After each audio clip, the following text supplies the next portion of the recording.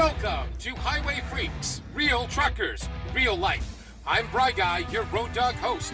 From British Columbia, Canada, J-Man the Snarl, and Motorhead Mark. From Calgary, Alberta, Canadian Lady Trucker Janet, and my producer, Wing It Will. From Washington, D.C., ThePinkBombshell, and Powder Springs, Georgia, it's BirdMan Bruce. We do our visits with you during loads, trips, sharing topics from celebrities, road stories, landmarks, and people in the news. We are HiWay Freaks. Real truckers. We are definitely real truckers, real life. Welcome to HiWay Freaks. I'm BriGuy, your host. And not more than about an hour ago, we just found out that two of our truck drivers will definitely not be able to make our podcast tonight. Visit number 38. Maybe those damn eights again. They're always bad luck, aren't they, Will? Yeah, no kidding, eh? Yeah, they always seem to be.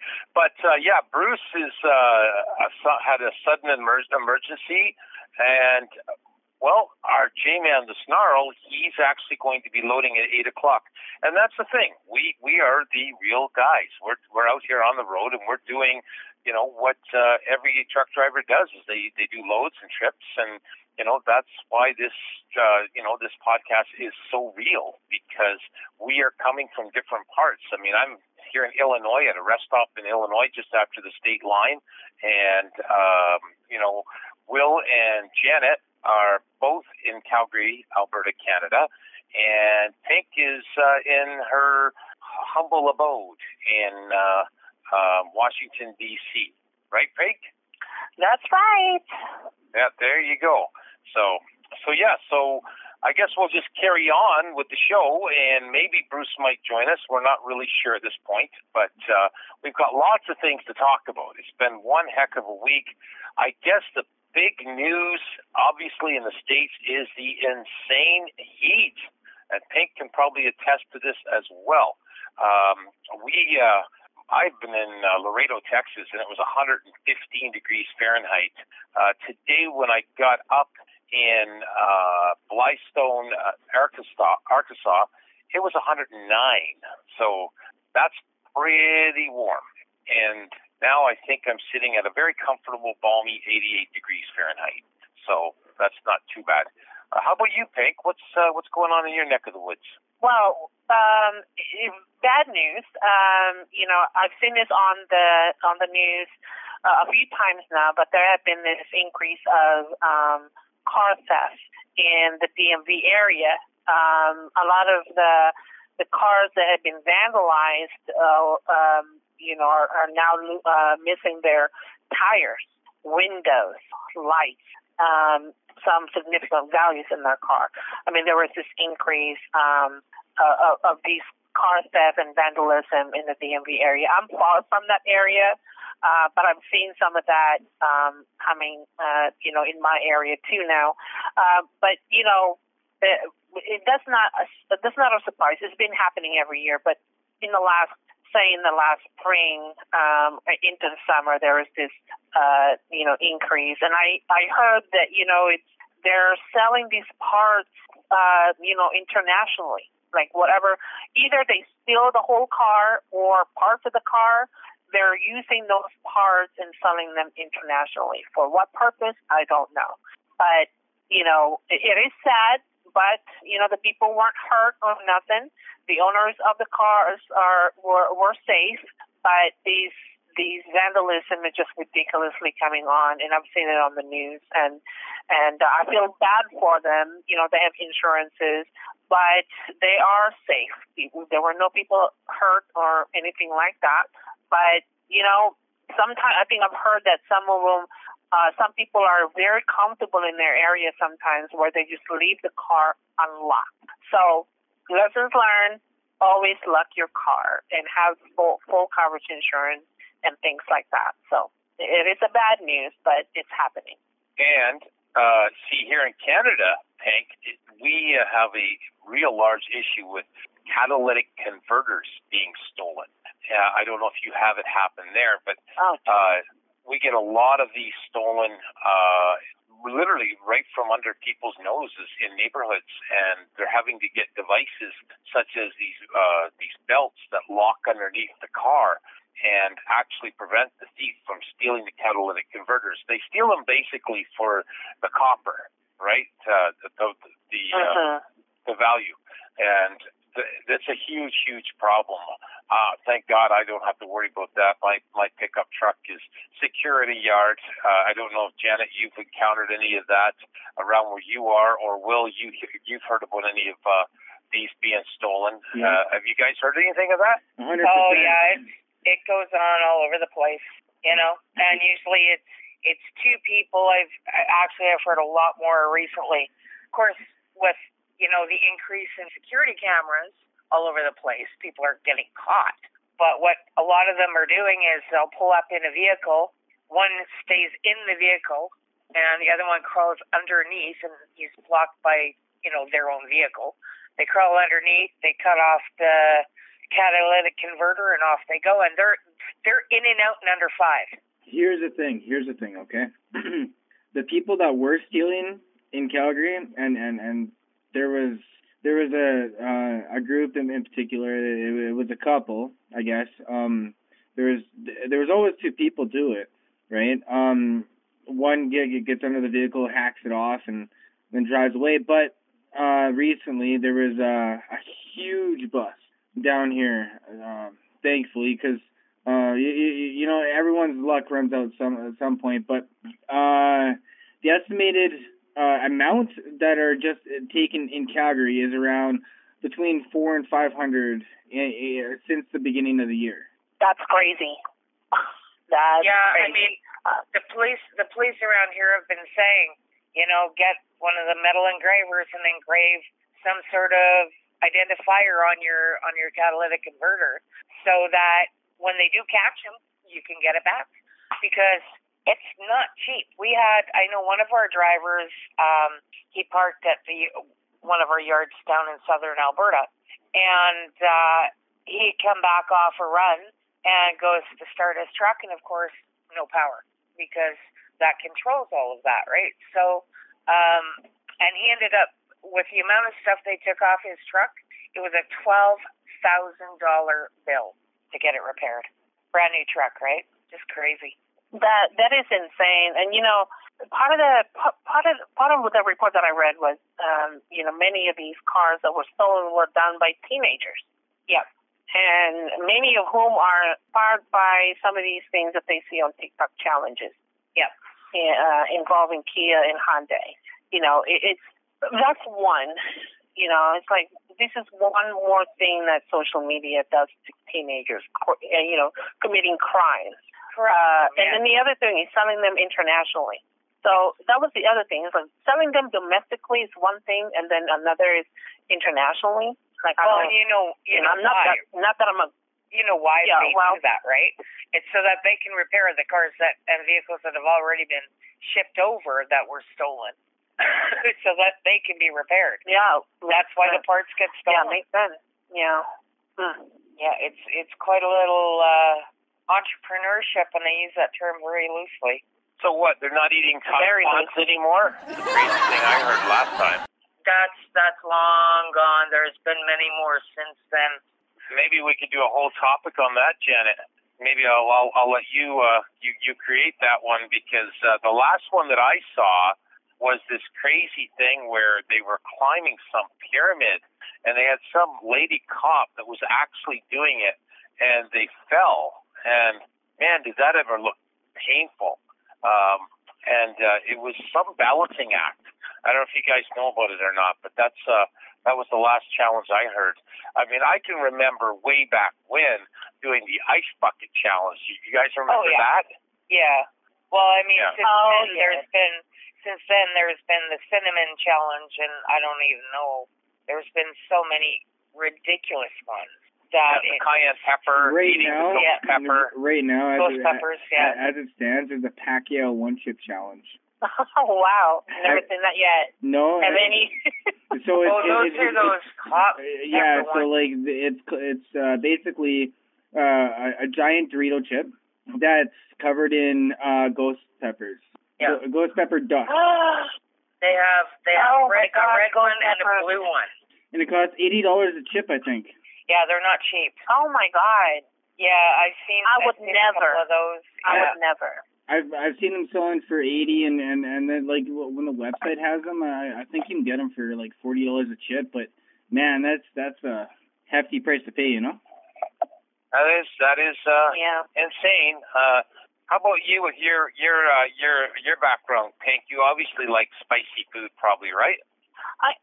Well, I do like hey, it's not because I'm Spanish and Filipino I don't like spicy food, but I do like spicy food. But no, that challenge I would never do. I mean okay. If y'all know what ghost peppers, and Will can probably tell me more about the history of that, where it comes from. But that is the spiciest thing you probably would ever taste. Yeah. And I think I've seen a couple of celebrities did this thing on YouTube, and they did this one chip. There's just one tiny little bite of that chip, and you just become totally red. No liquid or nothing you could drink to get that spice off your tongue. I mean, it's, but my version of heat and spice would be something controlled. Like, you put like peppers and stuff like that, but jalapenos, those things, Tabasco, sriracha, whatever. Yeah. But not something like that. I mean, that is insane. Nope. Yeah. I don't even know how you can actually enjoy what you're eating with that level of heat. It's not supposed to be enjoyable. Obviously. That's why it's called the one chip challenge. It's there. Right? It's Right. Yeah, and it well, guys, because it's dust, it burns. Guys, let's talk about the 10 hottest peppers in the world. Okay, and let's go into that. Actually, the world's hottest pepper is constantly changing and evolving forever. It seems every year a new pepper is either created or discovered. So let's come back to check this list, okay? And the hottest peppers, according to, it's called Pepperhead, okay? You can actually check it out. You know what the Scoville scale is, right? Yeah. It measures the spiciness. Yeah. Okay. So a measure of spiciness, Pepper Scoville scale, is displayed as peak SHU values. So SHU is a way of quantifying how spicy a pepper is by measuring the concentration of capsicanoids. Okay, capsicum is the chemical responsible for the spicy sensation within a pepper. The number one hottest pepper is called the Carolina Reaper, and it is 2,200,000 SHU. And that's the world champion. And it was actually officially the world's hottest pepper. It was ranked as the world's hottest in 2013. The Reaper was tested again in 2018 with an even higher SHU, 71,000, higher to be exact. This gives the Reaper the renewed title as the world's hottest. And it was bred for heat, and it is within an average SHU of 1,641,000 and peaks at 2.2 million SHU. In other words, it's really freaking hot, okay? And it's 200 times hotter, Pink, than a jalapeno. 200 times hotter than a jalapeno. Oh, yeah. No, jalapeno is, compared to that, is a candy. Yeah. I mean... Yeah. Exactly, okay? Now, it gets even crazier, okay? Because with this insane heat of the Carolina Reaper, it's actually a cross between a Pakistani nega and a red habanero. Oddly enough, this pepper doesn't just have heat, but eventually it actually has fruity flavor to boot. So that melts, basically what it means is before you put it on your tongue, it melts your face off. Yeah, that's pretty much it in a nutshell. So yes, the Carolina Reaper is one of the hottest. The second one is called the Trinidad Moruga Scorpion, and it's 2,009 or 2,009,232 SHU. It's straight from the depths of hell. The Trinidad Scorpion Moruga blend, aka Moruga Scorpion, is a rare, sought-after pepper that was only just recently discovered. It's native to the lands of Moruga in Trinidad and Tobago, and once you take a bite of this formidable pepper, the heat never stops building. This pepper may be lacking the Reaper stinger, But don't let that fool you. The Moruga scorpion is every bit as hot as the Carolina Reaper. Number 3 is the 7-pot Dugala, and it's 1,853,936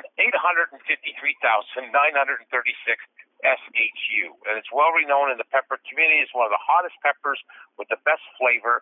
The 7-pot Dugala is the hottest pepper that you can find that isn't red. And the hottest super hot peppers are traditionally red, by the way, but the Dugala defies the odds of being shit brown and scorching hot. So, so that one would definitely fire out of your sphincter. Yeah, I stand corrected. The one chip challenge, that chip is actually covered in Carolina Reaper dust. Yeah. Okay. Yeah. Number 4 is called the 7-pot Primo. And it's very distinctive. It's distinctive with its long, skinny tail. The pepper was created by horticulturist Troy Primo, and some peppers cultivators have tried to replicate the Primo look by breeding their own peppers to have a long stinger. When you look at this pepper, you know it's going to be insanely hot. It coincidentally looks strikingly similar to the Carolina Reaper. Number 5, appropriately named, is the Trinidad Scorpion Butch Tea. It's 1,463,700 SHU. The Trinidad Scorpion is a previous Guinness World Record from Australia. It's insanely hot, but it's aptly named due to the scorpion stinger found at the tip of the pepper and also the creator Butch Taylor. The burn from this pepper is unlike any other. Number 6, the Nega Viper, 1,349,000 SHU. It was cultivated in the UK. It's a hybrid of many different peppers, and years of cross-pollination created this variety of super hot pepper. It was never fully stabilized before being released, so pod variation is expected. So we'll call that a muty pepper. That's what that is.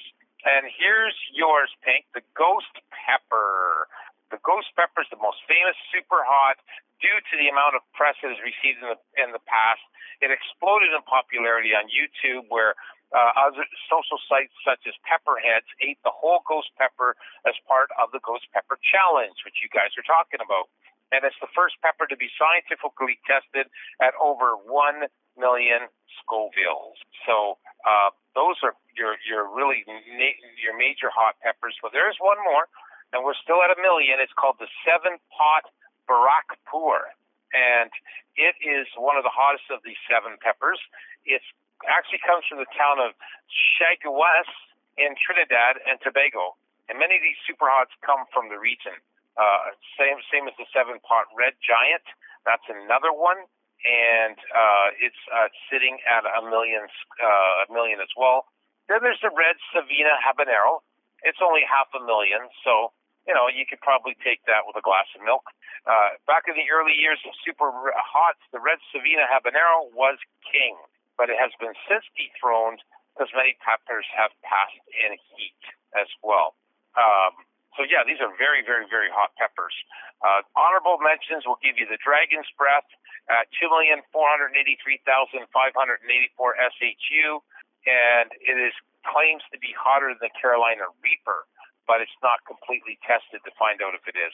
And then there's the Pepper X at 3 million SHUs, and it is claiming to be as hot, twice as hot as the Carolina Reaper, but it might have more merit.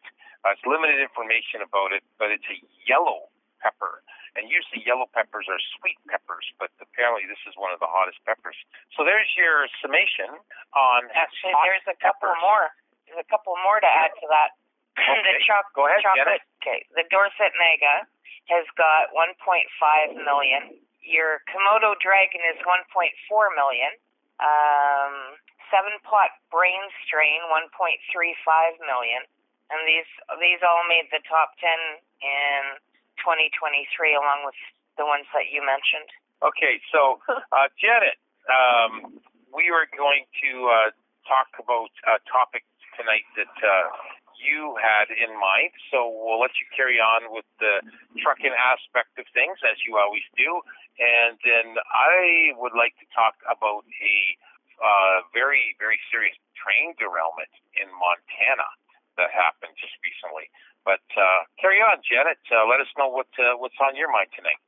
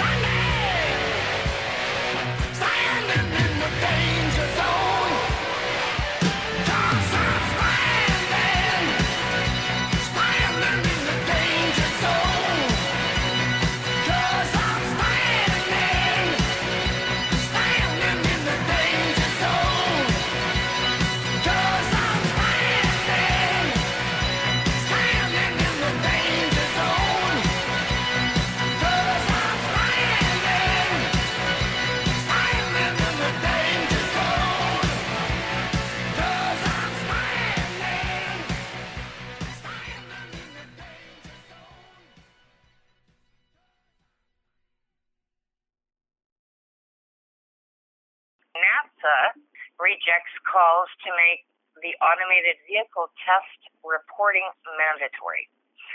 So what they've done is they've declined a request to make the automated vehicle developers and government agencies to submit a test and safety data into the AV testing database. System is currently voluntary, and it claims to go beyond their program scope.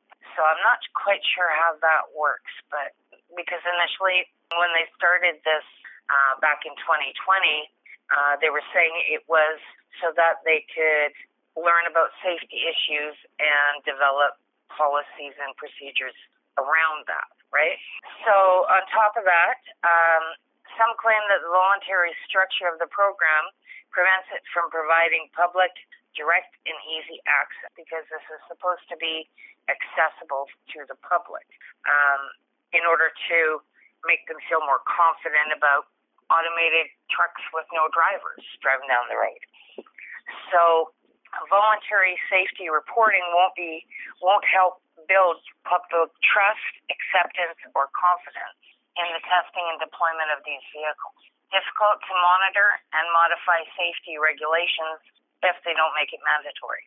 And NASA says that the AV Test Initiative is to provide a centralized database of high-level information about the automatic driving system testing activities and state and local laws, recommendations, and initiatives. And they also claim that including safety info is outside of the AV testing initiative plan. So initially rolled out in 2020 with 9 companies in 8 states, now they have 19 states and 38 non-state participants. He anticipates expanding to include 35 states on local government participants and 40 ADS automatic drive system developers, vehicles manufacturers, or operator participants per year. The Alliance for Automotive Innovation says that the information collected as part of the initiative can play a big role in informing policy decisions and to help advance the safe deployment of the AVS, the automated vehicle systems. The problem with all of this is the complete AVs are not mandatory yet, but any of the vehicles that they're testing with a partially automated system, which has a driver in there, which basically covers levels 2 through 5, which I've discussed in previous podcasts. Anything that involves a driver is mandatory. They're ordering to have all the information. Yet any of these driverless trucks, that information is not becoming mandatory. So I'm not sure why they're doing it that way, what the difference is, but it doesn't, in my opinion, doesn't give you the full picture of everything that's happening, right? It's just another one of those things that they're never ending. They're anything that's electronic. I mean, my email or my e-log is dead. Like, it's completely dead tonight. I'm on paper logs, and you know what? It just goes to show that sometimes when you mix computers with big rigs, you get you get a lot of problems.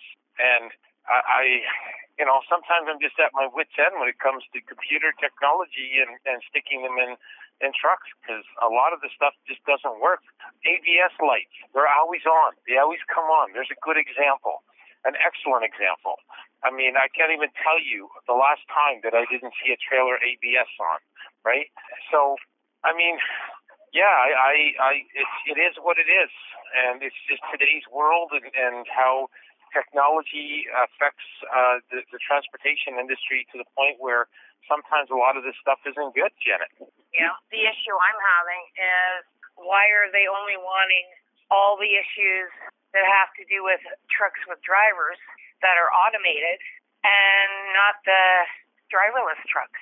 Like, that's the issue. That's the issue I have. Driverless trucks are supposed to be perfect. And you know what? All you got to look at is like all the Tesla cars that have caught on fire that were driverless. There's a good example right there. So, Yep. So that's all I have to say about that. Let's just say I reserve my comments for now, and additional comments, of course. Pink, what do you have to say about that? Let's stick you on the spot. You're not from the trucking world, but you were involved with someone that was trucking before, and you must have heard some things related to that. No, not really, Brian. Okay. Yes, I had an ex-boyfriend who was a truck driver, but he kept me out of all of that, truck stuff. I get it. I would have a hard time understanding. Oh, I get it. He was shifting your gears. Yeah, literally. Yeah. All right. Got it. Okay, so before we get to Will's topic, something happened last week that I definitely want to, go into. And something right after the podcast happened to you guys. And can you tell our freaks about it? Okay. So after the podcast last week, and Will and I were sitting down to have a game of chess. And, of course, with it being so hot during the day, I've got everything open at night. We've got a security screen door on our front door, which is locked. And some guy we notice on our security cameras he waltzes down the street, comes back up, and walks up our front walk up to the house. And then he's standing at the door, and he's digging in his pocket as if he's trying to, and then he reaches for the door handle. I don't know. Will hollers out to him, "Hey, can we help you?" The guy, I'm looking for JD, man. And then he took off, and that was the last we saw of him. But I mean, it was just really creepy. That's creepy. Yeah. Dogs actually strangely happened to my brother's house too. Oh, sorry. Our dogs didn't even bark. Didn't even go up to the door. I have no idea why, but I don't know. Maybe they were just already past that point of the night where they were in bed asleep and didn't want nothing to do with it. I don't know, but it's just weird. And that happened too with it's kind of weird because that happened to my brother's house too. My brother has a security camera at their front door, and in the middle of the night, maybe like 1 or 2 in the morning, some white dude came up to their front door. Didn't knock, but he kind of backed away from the door, and then he started talking as if he was talking to someone. And of course, my brother and my sister-in-law were watching this, on the monitor inside the house. They didn't go up to the door and say, "Can we help you?" But it was very strange that it was something similar, almost exactly the same thing, happened to my brother's house. It's like, what are the coincidences where these two scenarios happen almost exactly the same thing? Yeah. But there was no particular reason why it happened. Exactly. 2 different sides of the continent, man. Mm-hmm.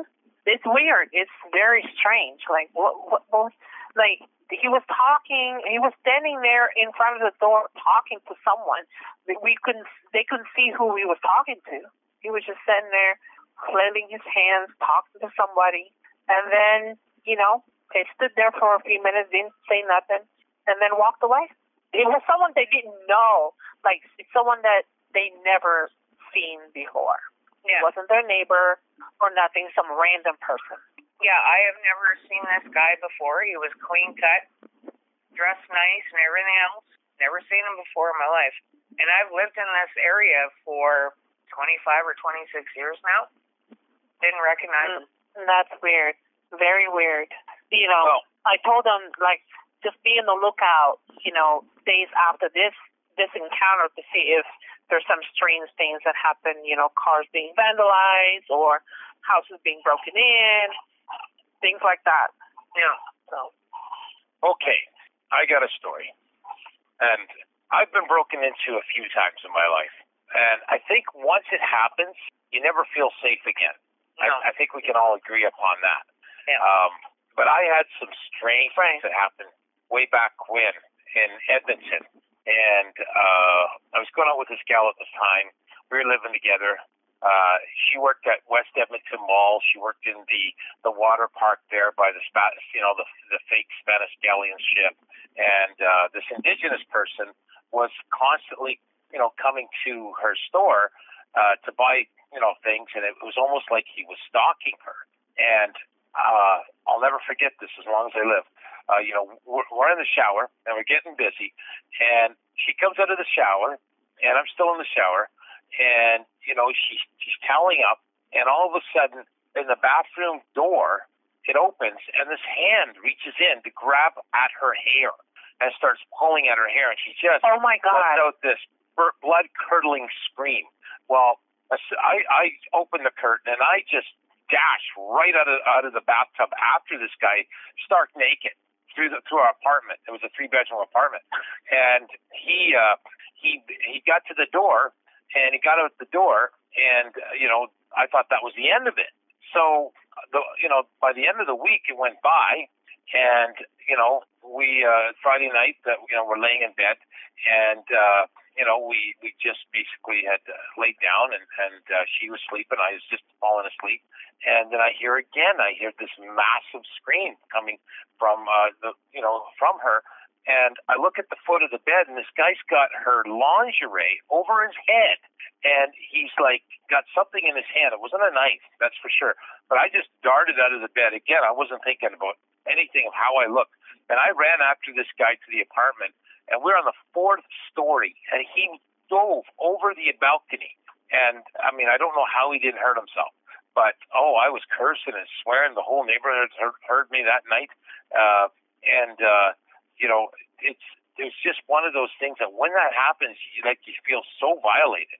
And you never, ever, if that ever happens to anybody on the podcast here or anybody listening, you'll never live that down. You'll never, anytime that someone tries to do something that's mysterious in your home or your vehicle, then you immediately think you're going to get broken into. And this happened to me again years later when I was driving truck, and I was in Woodstock, Ontario, and I was parked, and I had just cooked this amazing meal in my slow cooker. This is why BriGuy does not use slow cookers in his truck. But what ended up happening is I went to my mom's for supper, and I had this, chicken and carrots and potatoes cooking right by the sleeper, by on the floor. And I got back in the truck, went to bed, and about mid-morning, I started hearing somebody trying to break into my truck. Meanwhile, I had forgotten the slow cooker was still plugged in. So I jumped out of bed, and there was my foot right by the slow cooker.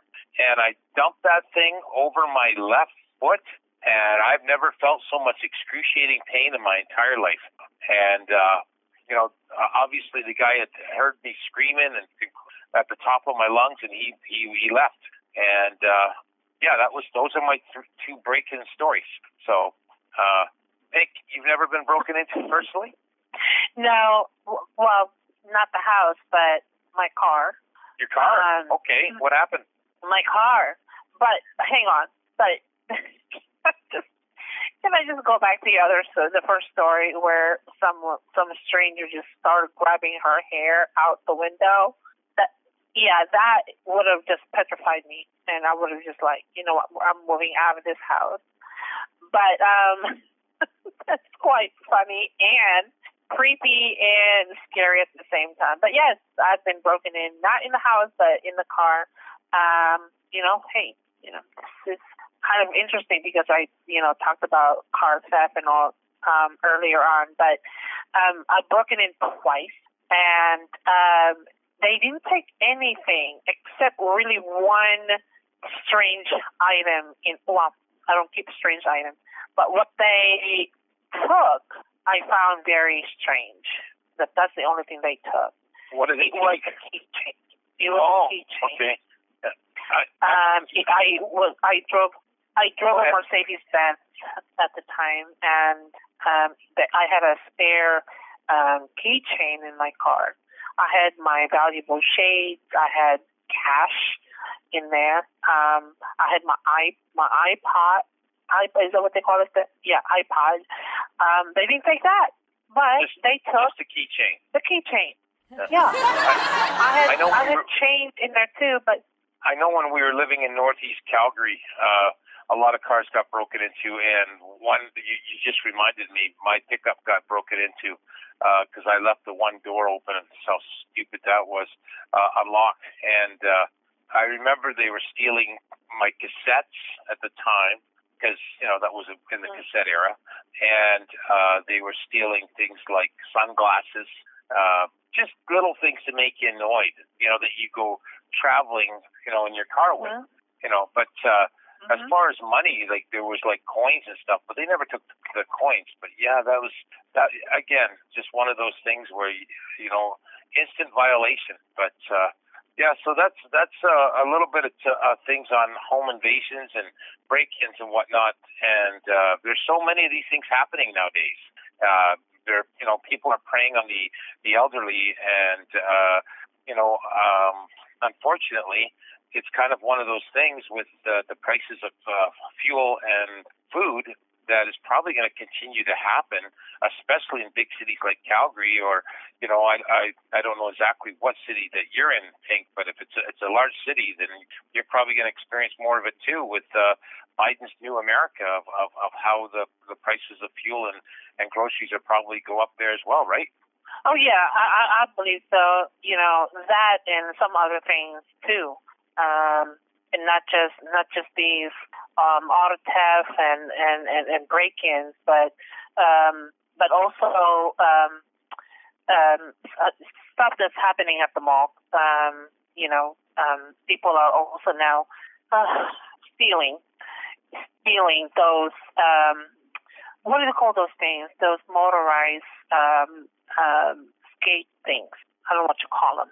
The motorized mopeds things. Oh, the scooters? The scooters? The e-scooters? There you go. Scooters. Right.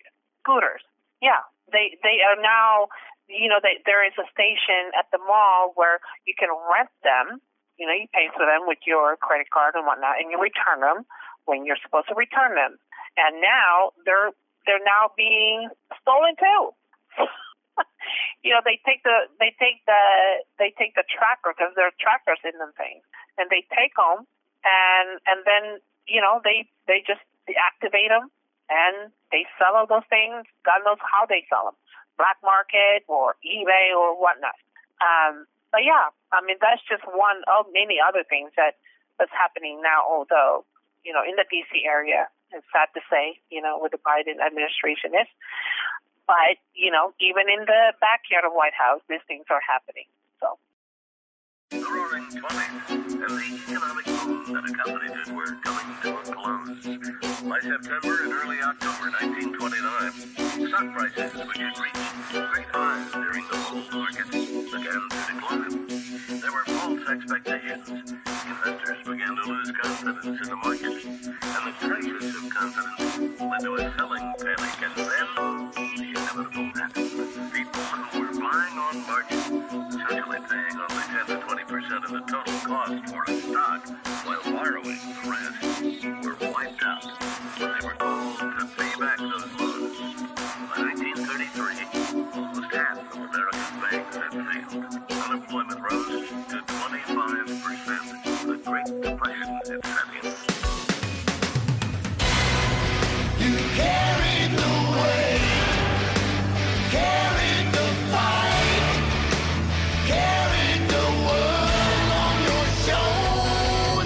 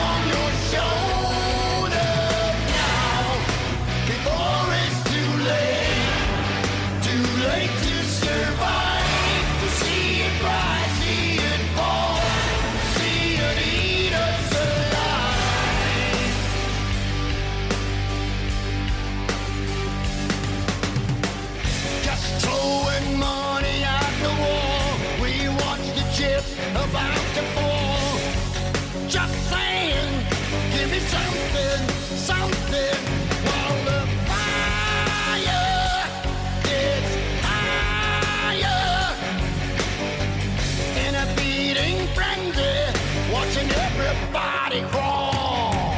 Well, I know, I know, I know, I know, I know. So very, very ordinary. How does your darling know?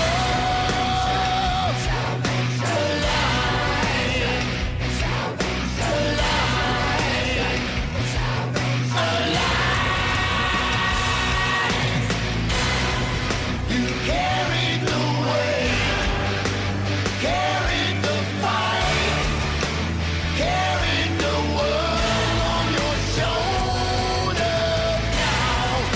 Before it's too late to survive. See it rise, see it fall, see it eat us alive.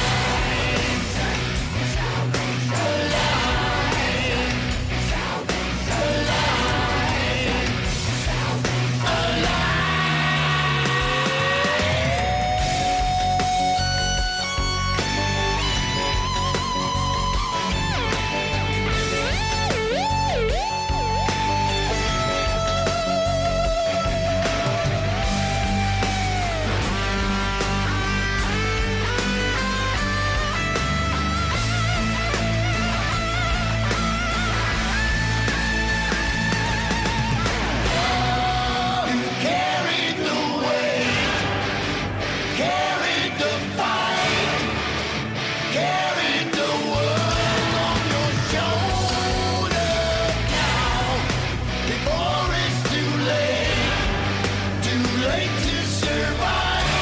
See it rise, see it fall, see it eat us alive. You carried the weight, carried the fight, carried the world on your shoulder now. Before it's too late to survive. See it rise, see it fall, see it eat us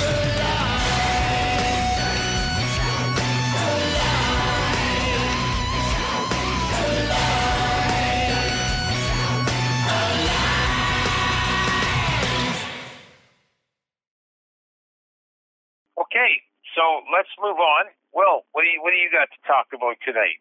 Well, I got a couple of things. First we're gonna start off with I almost didn't want to do a hacking topic, but I mean I might as well, right? So it's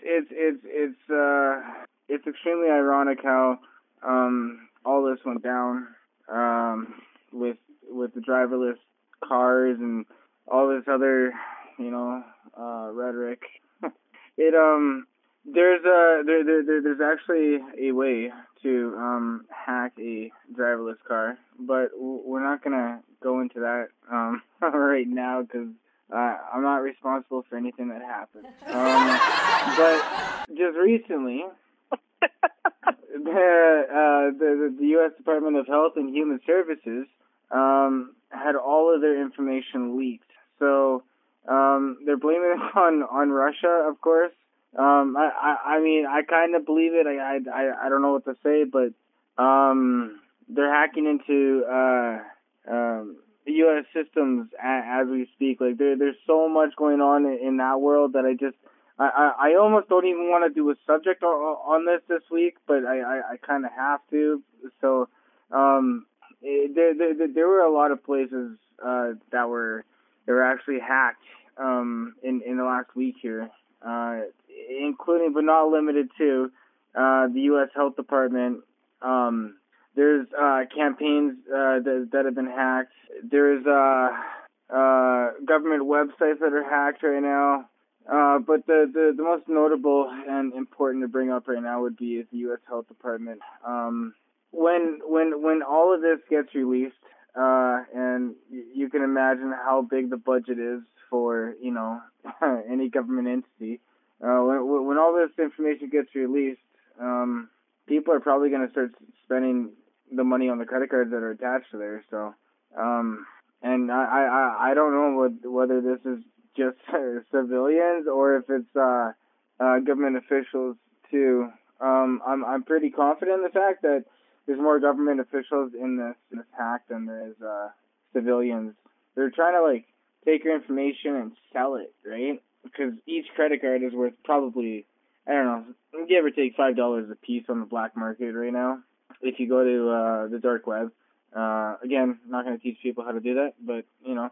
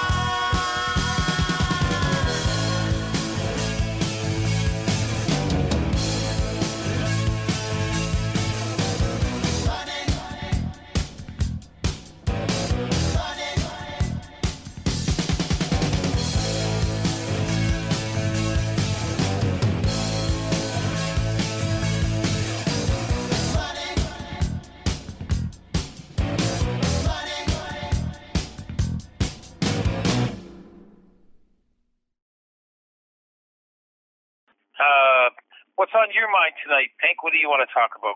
Okay, thanks, Brian. So this is your girl, Pink. I'm going to discuss two parts with you tonight. The first part is about the best and worst dates for singles in the United States. Dating sucks everywhere, but some places have it a bit easier. So it's hard being single. Especially, before, during the pandemic, and certainly after the pandemic. Dating is stranger than ever. Finances are tougher than ever. Opportunities for fun are at an all-time low. Still, we power on. And while it might be too late to couple up before cupping season ends, it's never too early to start booze shopping for next year instead. Of course, where we live might play a role in our romantic success, which is why personal finance site like Wallet Hub crunched some numbers to figure out which states will be the most promising for singles this year. 3 main criteria were used to compile the ranking. 1, dating opportunities. 2, dating economics. And 3, romance and fun. So here's what Wallet Hub discovered in 2021. The 10 best states in the U.S. for singles, starting with Missouri, number 10, then Michigan, Ohio, California, Illinois, New York, Wisconsin, and in the top 3, Pennsylvania, Texas, and then number 1, Florida. They also compiled a list for the 10 worst states for singles in 2021.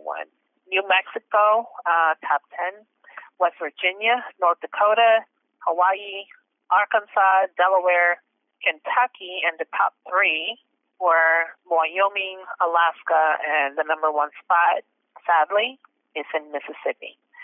I'm in the D.C. area, and I'm looking at the map. I don't even know where D.C. might fall in that ranking, but I do know Virginia falls in the 2022 spot in the dateability scale. Maryland is in the 35 spot. If you are in New York, for example, number 5. If you are in Illinois, you're in the top 6. California, of course, number 7, and Texas is number 2. Now, God knows why Texas was rated number 2 in the dateability scale. When you break states down by specific criteria, the ranking looks a bit different. For example, Utah, which ranks 17th overall, is the best state in terms of dating economics and mobile dating opportunities. Yet, it has the lowest share of single adults. New York, which ranked 5th overall, scored highest in the romance and fun category, and 2nd highest for dating opportunities, but it placed last for economics. At the end of the day, singles can find success anywhere, but if you're really desperate after almost a year of pandemic, consider this as a resource. So that's the part 1. D.C., where I live, is considered a single city. It's called the chocolate city. Most people in the D.C. area are singles, bachelors and bachelorettes. But if you go around, if you look at areas surrounding DMV area, the suburbs, they're the family-oriented people that have single family homes or townhomes with young kids, young couples. It's rare to find, older couples in this area. They're basically, young people. But in Canada, for Will and Brian and Janet, were there any, what if I were to ask, for single people, what place or what state or what province do people call, if you are looking to date someone, go over there, go to that city or province? What would that be for you all? I honestly don't know. I honestly don't. Even though I'm single, I honestly have no clue. Really? Yeah. Oh, okay. Why? And I'm not single, so. But see, for me personally, I'm not even. The thought of dating just doesn't appeal to me anymore. No point in bringing over any PTSD or baggage with me. So it's not worth it, But yeah, no, I don't know. You brought up a good point. Yeah, no, that's a very good point. There's a lot of people for example, people go to Miami. Miami is a hot place, especially during summer. They go over there to have fun in the summer, and of course, let's be honest, they want to go down there and do the do. But single people don't always necessarily look at those important things about health and safety issues, illegal activities and things like that. Well, of course. So maybe the younger people they're looking at it going, it'll never happen. I mean, Yeah, exactly. we all at that age, in the younger dating age. It'll never happen to me. No. But Yeah, I think that 50,000 people. Yeah, go ahead, Will. I'm sorry. I'm not single either. There's no particular app or place to be. I mean, you meet someone at a bar, you're probably gonna get someone who parties and has no life at all except for partying and stuff. But I mean, if you want to find that person, you gotta quit looking for them, man. Life will do what it wants to do whenever it wants to do it. And if we try to force life will push back, and that pushback is not like for instance, okay, let's take somebody lonely for example, and put them with just somebody, the first person that makes them feel good. They'll probably fall in love, move in together within about 3 years. They'll break up. There's going to be this common law thing going on because people really in this day and age don't know what a relationship is supposed to be like. They don't even know what love is supposed to be like. There's a difference between love and unconditional love. Love is a basis based on lust. Unconditional love is loving somebody no matter what they do. So that's unconditional love. There's no conditions on that love, right? Yeah.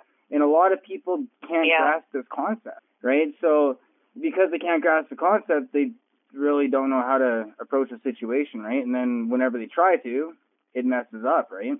Yeah. Right. Yeah. No, good point.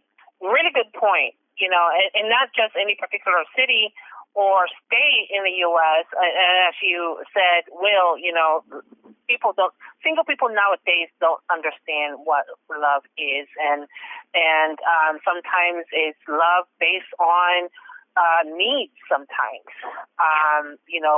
do you actually love a woman or a man based on your desire or based on needs? Sometimes people like, oh, I love you because I need you and things, as opposed to I love you, I want you.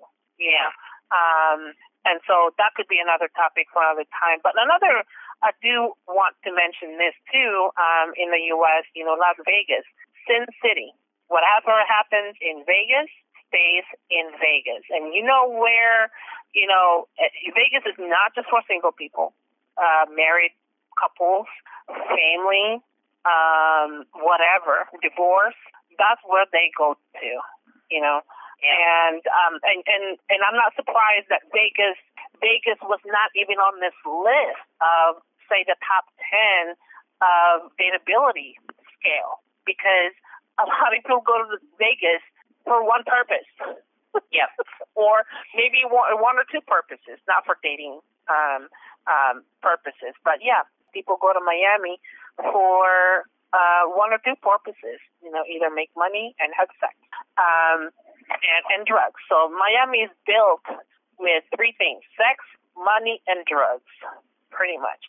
But single people don't think about that. Like just Janet said, it's never going to happen to you. But that's what 50,000 or plus thought the same thing. And then next thing you go home and you got something that you can get rid of with a bleach. But that's my topic tonight. Thank you. Brian? I don't think I'll be using bleach anywhere there soon. Right. No bleach or nothing of that. All right. Well, that was interesting on dating. I guess our single trucker friends out there. Good insight there, Pink, as well. So.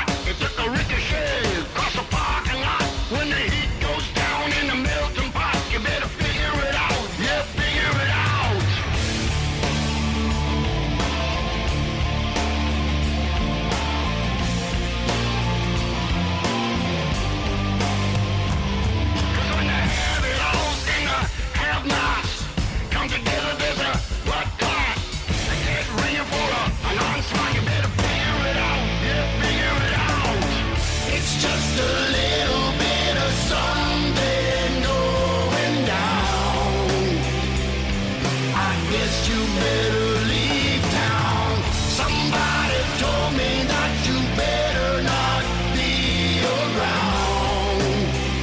So get out of my playground.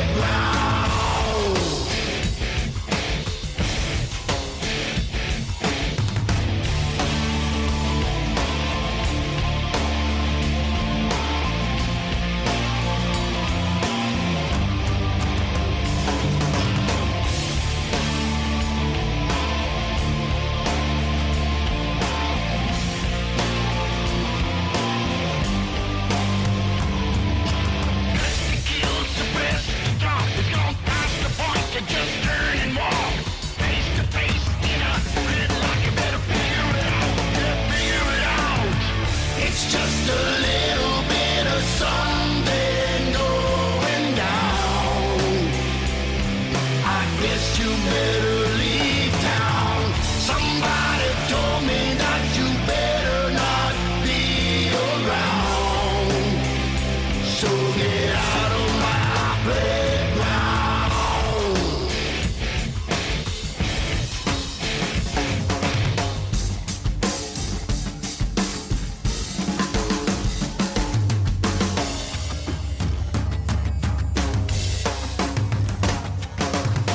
It's just a little bit of something going down. I guess you better leave town.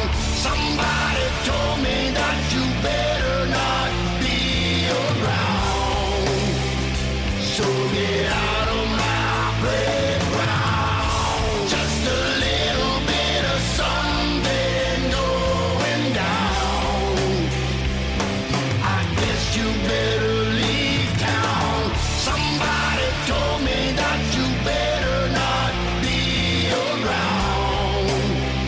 So get out of my playground.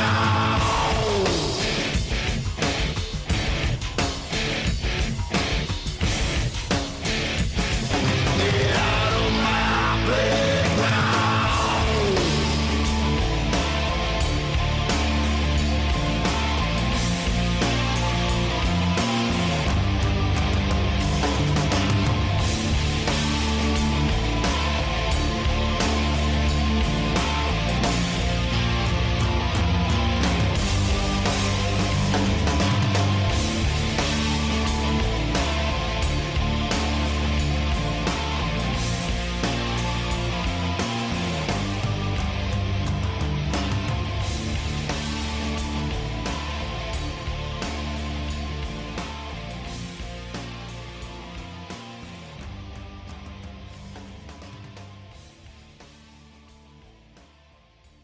So, on my next topic, I'm gonna touch a little bit on Bill C-18, which just got passed in Canada, which this forces mainstream media outlets to stop serving, I guess, for lack of a better term, news that's in the United States of America. And there's platforms such as Google. There's like Google Places or whatever. They are being forced to stop showing Canadians in particular news outlets and stuff. So basically what this means is like us as Canadians, we're about to get put onto social media and not be able to see any of the news articles. It's almost like kind of canceling the mainstream media. And yeah, I'm kind of down for that because mainstream media lies a lot. However, there's a lot of, that old adage, like there's some truth to every lie. Well, without saying too much, our government, our Canadian government, is trying to prevent us from seeing things like USA goes to war with Russia, or stuff like that, stuff that doesn't involve Canada at all. And a lot of the conspiracy theorists, right, they'll be like, yes, they're banning mainstream media, but they don't realize, like, you guys don't realize that by banning these articles, you are literally never going to be informed about anything. And this just, I mean, it's kind of disguised to be like a good thing that like, oh, yay, we don't get any mainstream media. We can just follow underground media. No, you don't understand. Like, these media companies are being dropped because they're trying to charge money for people who host that content, right? So now we're going to be getting into an age, right, where Canada is even more controlled than they used to be, and all thanks to our liberal government. I've said this once and I'll say it again.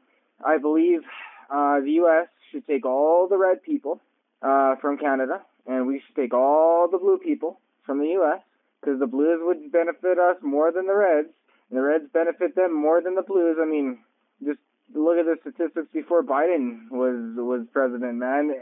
You didn't have as bad of poverty. There were some really unconstitutional acts that were passed, but one of them being like the silencing of media. So I feel like the take home to this would be don't take for granted what you had before it's gone, because just like history itself, everything repeats. Okay, to every action is a reaction, and we all have to realize this. And just think back years ago, how much control they had.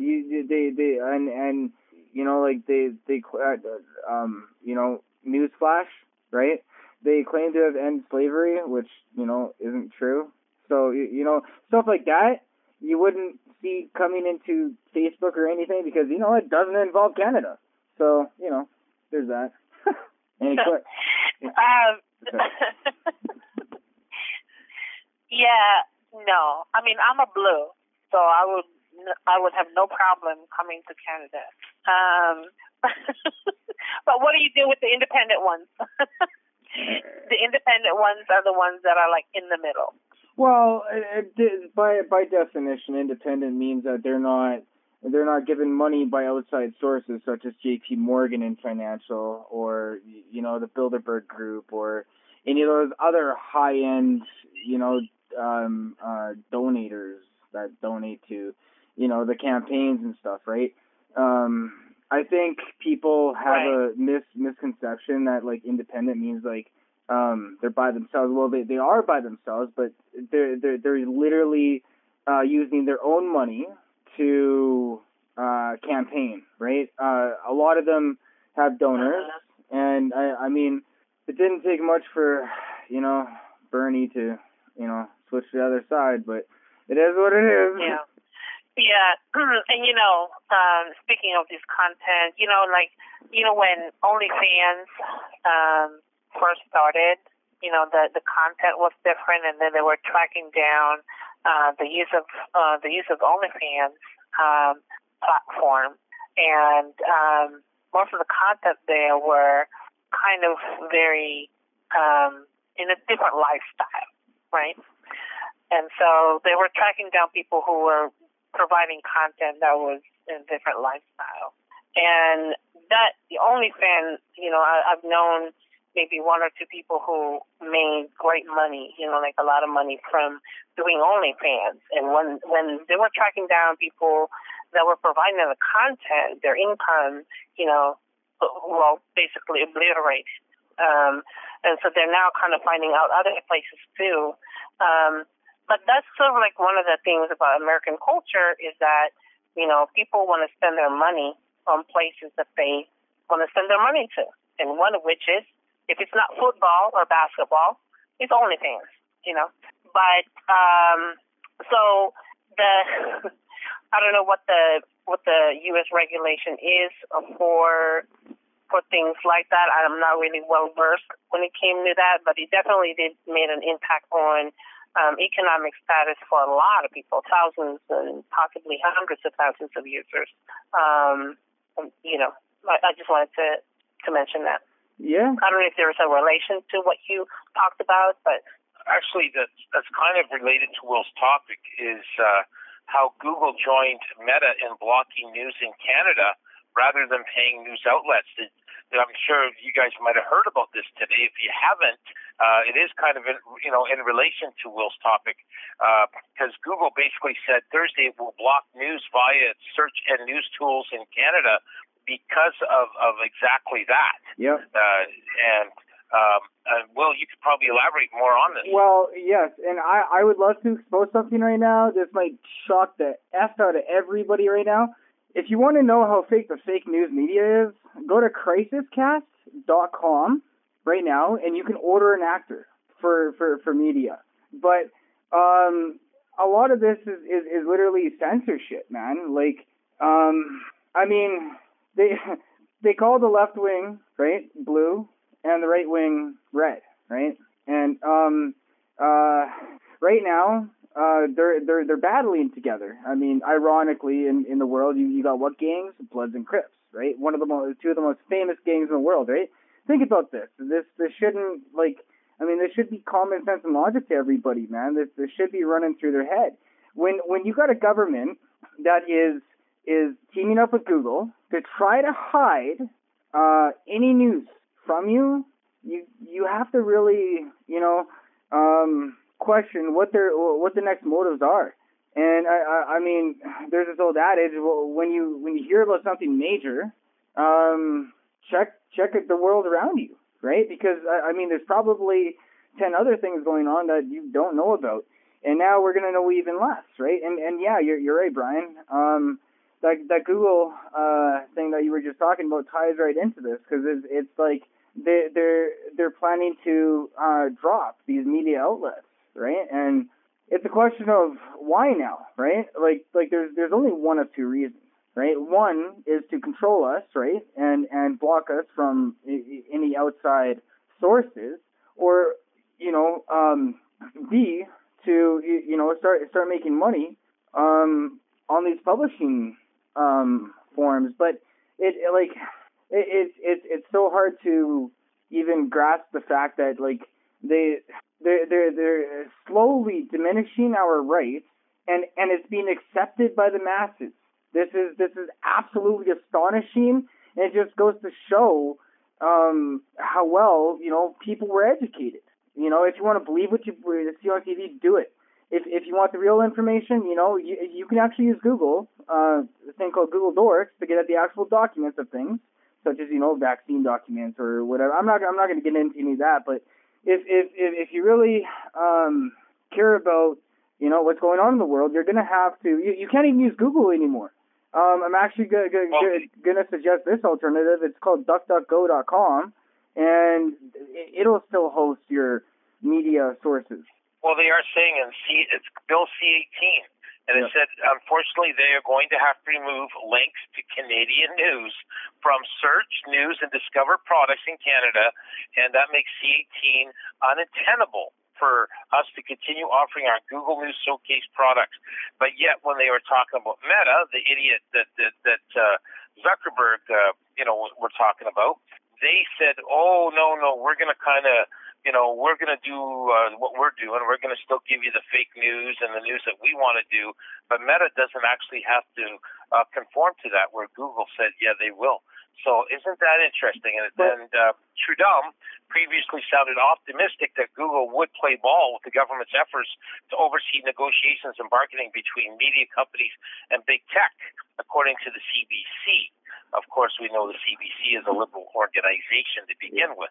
So, and Trudeau says, oh, yeah, things are going good with Google, and this is what's going to happen.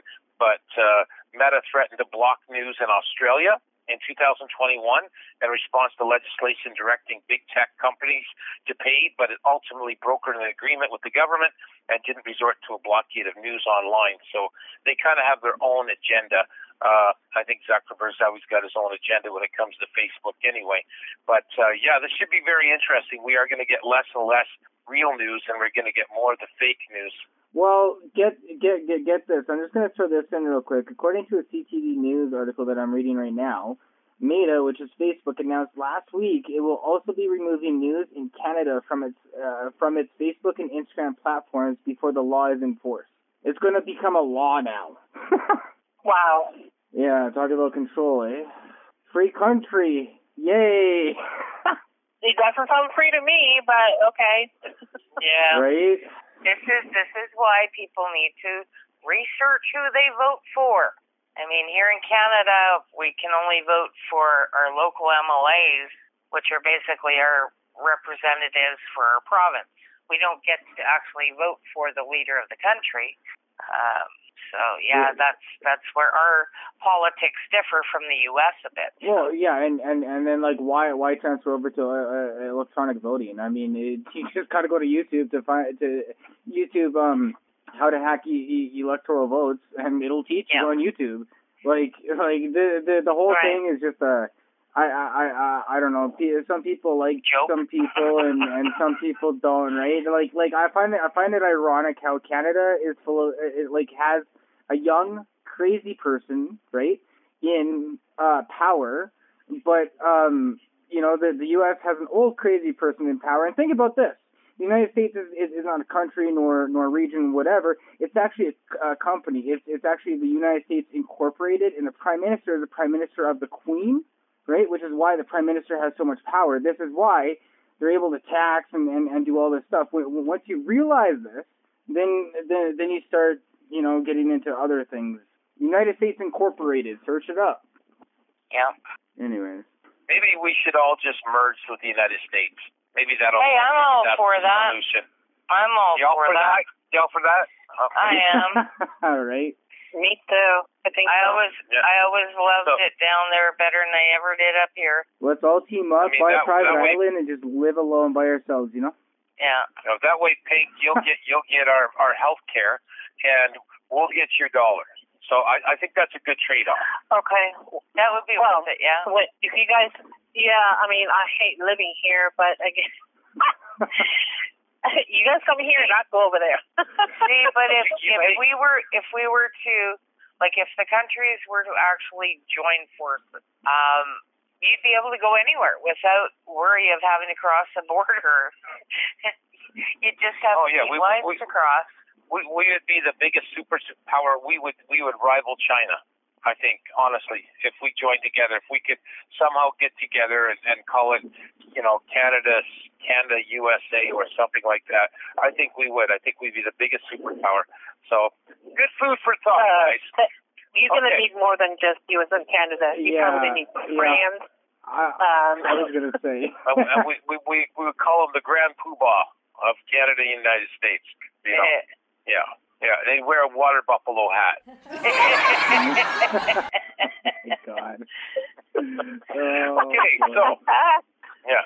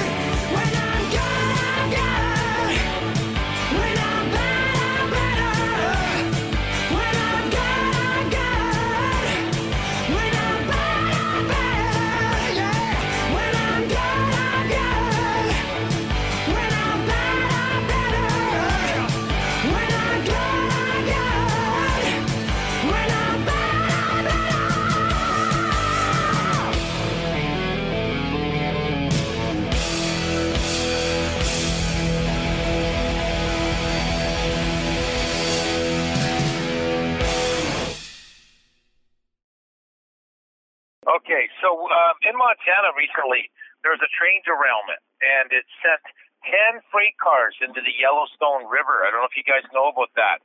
And they were carrying molten sulfur, and asphalt was plunged into the river after a Montana rail link train derailed.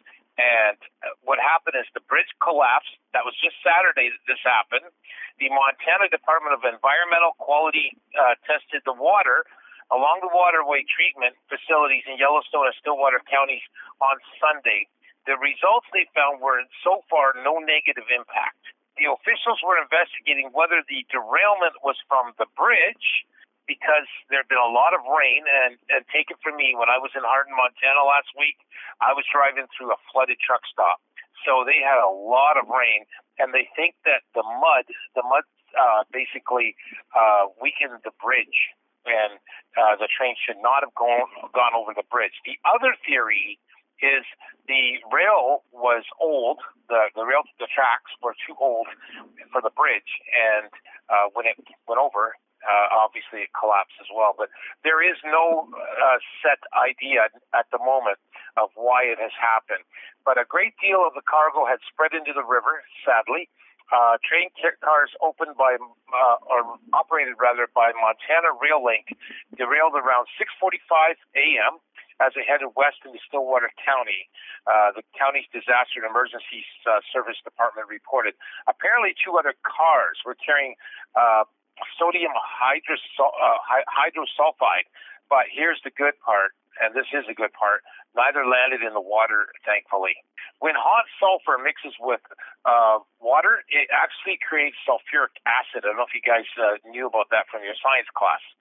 Wendy Buckley, president and CEO of STARS Hazmat Consulting, a firm that serves, manufactures, distributes, and carries the hazardous materials. She stated the primary hazard was hot asphalt and molten sulfur, and if they are at their high temperatures, that would cause problems. However, apparently this was cooled off. However, if the sulfuric acid was created, it would be extremely diluted by the river, so the long-term effects would be very minimal. I don't know if she's passing the buck here or if this is being said the way it's supposed to be.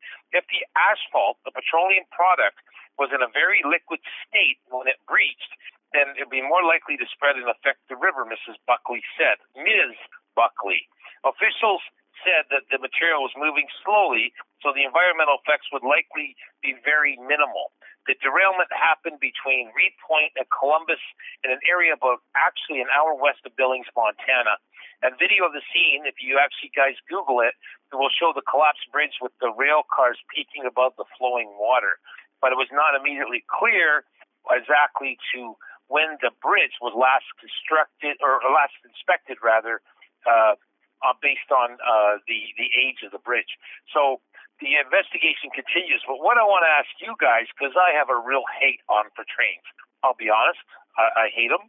I live in Lacombe, Alberta, Canada, and when I go home my days off, those frickin' things wake me up every time.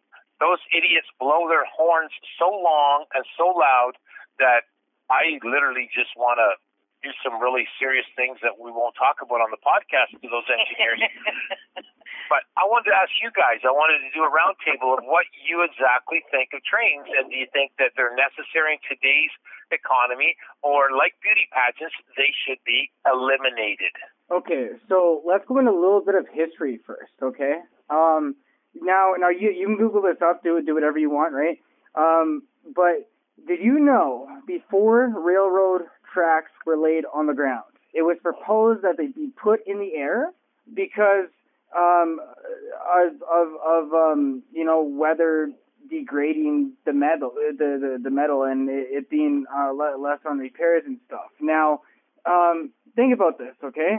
If either they were in the air or underground, right, where nothing could touch them, how many oil spills do you think would have occurred? And to add to matters, I don't remember the state that the train derailed, but if the trains were all underground instead of all on top of the ground. Don't you think that the train that derailed and crashed and let off all those chemical cancerous spills? Do you think that would have happened? No, the logic and common sense. When I got taught about this, I got put into putting railroad tracks on the ground was just absolutely like, if you understand that there was a decision that was made to put them on the ground as opposed to inside the ground, where no spills, nothing could affect anything. There wouldn't be people killed, right? I mean, unless somebody had access to the tunnels, but I mean, in its entirety, I don't like them because I feel they pose a risk to the environment, not just from the spills themselves, but the metals leaching into the dirt. It's like, and yeah, they are very, very loud. Most of them, nowadays carry basically any substance or military equipment from A to B. Right, so like no, I don't really like trains either. I do know they are a valuable source in our society because they are used for transportation. However, I do believe that they should have been built underground, like some have done in the past, and it's just like I don't know. I don't agree with what they are right now. Hi, this is Pink. I live in the city, so I don't live near any train tracks or nothing. I live in the city, and even in the metro, the subway system is underground. So I have no comment when it comes to that question, Brian. I'm sorry. I do my best sleep listening to a train. I'm totally dead to the world when I hear that train go by. Well, I got more things to add. First of all, when you go through the Rocky Mountains and you see this beautiful, pristine valley and you see the mountains and you see the ravines, what do you think's down in those ravines, guys? Train cars that have fallen over, and the train, what the train companies is, well, things stay down there, no problem. It's too much, it's too expensive for us. We can't haul those out of the mountains. Bullshit. I think that's garbage. First of all, the trains have been linked to the mafia. That's one thing that we will say. Okay, I'm not going to say forget about it, but anyway, that's number one. Number two, okay, they just seem to be unaccountable. Okay, good example. We have to have diesel exhaust fluid in our trucks. Do you think trains have to have diesel exhaust fluid and they're diesel? No, not at all. Not at all. Okay, why is that? Because the trains are a very extreme, what's the word I'm thinking of? It's very political. Let's put it that way. Okay, I'm sure the train companies probably pour billions of dollars into the governments. Okay, they take jobs away from truck drivers. That's another thing I don't like. They take jobs away from truck drivers that can haul things. Okay, they don't stop. They don't stop. If you're stuck on a train track, you're toast. Basically, they won't stop. Okay, I don't know if it's they can't stop or if they won't stop. They just don't stop. So I think it's mostly they just can't. I mean, think of the weight behind them. You figure each of those rail cars is 130,000 or more pounds. Basically, the equivalent of a locomotive is like what, 100 tons or something, or more than that. I don't know what the weight of a locomotive. I don't know, but I know the payload in those trailers, in the tankers and stuff that are being pulled. Those the weight, the payload on those are like 130,000. So almost the equivalent of a weight of a Super B. Do you remember what happened in Lac-Mégantic in the town of Quebec, July 6, 2013? Let me refresh your memory. Okay, an unattended 73 cars, went through a town and killed 47 people while they were sleeping. Yeah. Because of what would be considered malfunction, computer malfunction. Okay? Yeah. And what is the problem today? The problem is these train companies are not maintaining the tracks properly. Okay? Yep. And when that happens, of course, things are going to happen. I mean, you're on a track, for God's sakes. How do you come off the track? And another thing I really didn't like is a lot of these trains are causing forest fires, and they don't admit it. Yeah. Yeah. From the spark. Mm-hmm. Okay? Yeah. A very good, Sure. very good one was the one that happened in BC last year, right? Just went through the whole town and just literally burned the whole town up. And they did not admit to the fault. So no, I hate trains. With every bone in my body, I cannot stand trains. And they also cause a lot of delays for truck drivers. You ever sat and I'm sure you have, Janet, you sat waiting for a train, it goes one way, and then all of a sudden it decides to go back the other way. Oh, that happens. You ever had that happen? That happens here in Calgary all the time on 52nd. Yeah, and they don't care. They don't care that there's vehicles sitting waiting there, but people have appointments and all kinds of whatnot. They don't care. And I'll tell you something, this is the major pet peeve of mine. I'm driving at night, and these idiots got their high beams on the track. Yes. They're coming at me. I have that I will agree. That is one of the pet peeves I have when it comes to them. Overall, their lights I mean, are insane. They're bright. They're so bright. Yeah. They'll but blind I mean, overall, they run. You got to look at the conductors of those trains. Basically, no different than truck drivers. They have logbooks they have to run. They have deadlines they have to meet. They have, it's no different than what we do. So basically, you're no better than the four-wheeler who's complaining about us on the road. Well, yes and no. We don't have 25 rail cars behind us or more. Not. I mean, we have a 53-foot trailer, but those cars are so long. Like some of those trains, like they could be over 100 cars long, man. Like it's crazy. Yeah. And they seem to be getting longer. Yeah. Go ahead. Well, speaking of trains, if you have not seen the movie Unstoppable, it came out in 2010 with Denzel Washington, Chris Pine, and Rosario Dawson. That's a great movie. It was a train story. Yeah. Well, for those freaks who haven't seen this movie, you should watch it. It's a train movie because of a operator error, literally. There was this 20 to 25 car train just, spiraling out of control down into a town, multiple towns with potential hazard. So it was just survival story. So it was really fascinating movies. If you haven't seen it, watch it. Well, that's a great movie. There's a lot of movies with trains that are good. Like Runaway Train, the original with John Voight and Rebecca De Mornay is just an amazing movie. If you haven't seen that, that is probably the classic movie. But there's a lot of good movies, and there's a lot of sexy movies like The Girl on the Train.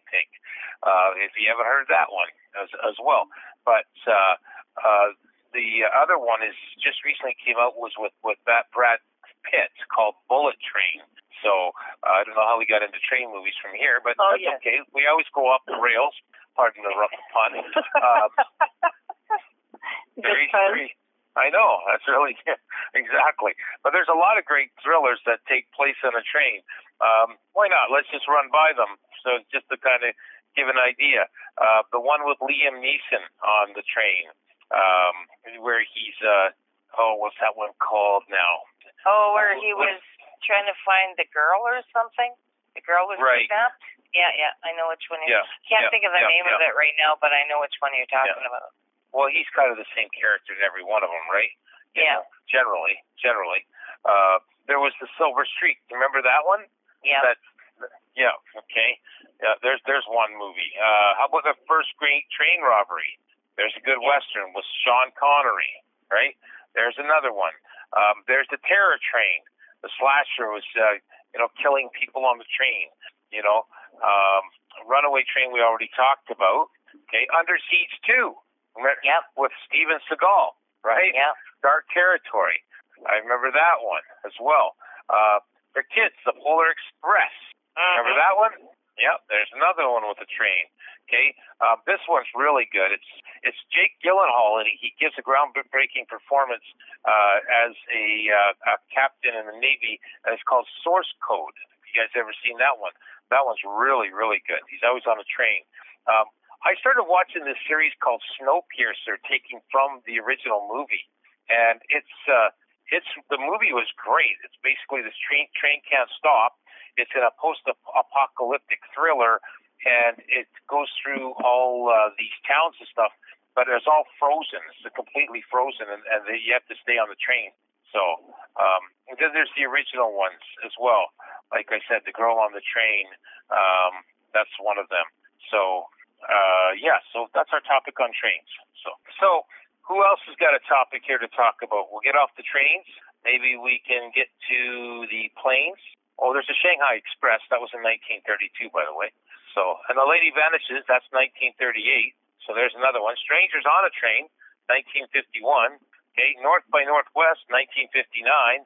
Okay, The Sleeping Car Murders, 1965. Jesus, Jay was here, he'd be wetting his pants by now. Okay, so there we go. Well, because Jay likes those classic black and white movies, right? So, Jay, I'm sure Jay was probably born on a train in another life. So, because he loves train movies. So, yeah. Yeah. And then there was the Taking of Pelham 123. That was another great train movie. So, lots of good ones. Oh, okay. The other one is Murder on the Orient Express. Yes, I don't know if you guys have seen that. Right. With Kenneth Branagh. Okay. Yeah. So, Janet, I think you have another topic, don't you? Oh, of course I do. I always have another topic. Okay. All right. Let's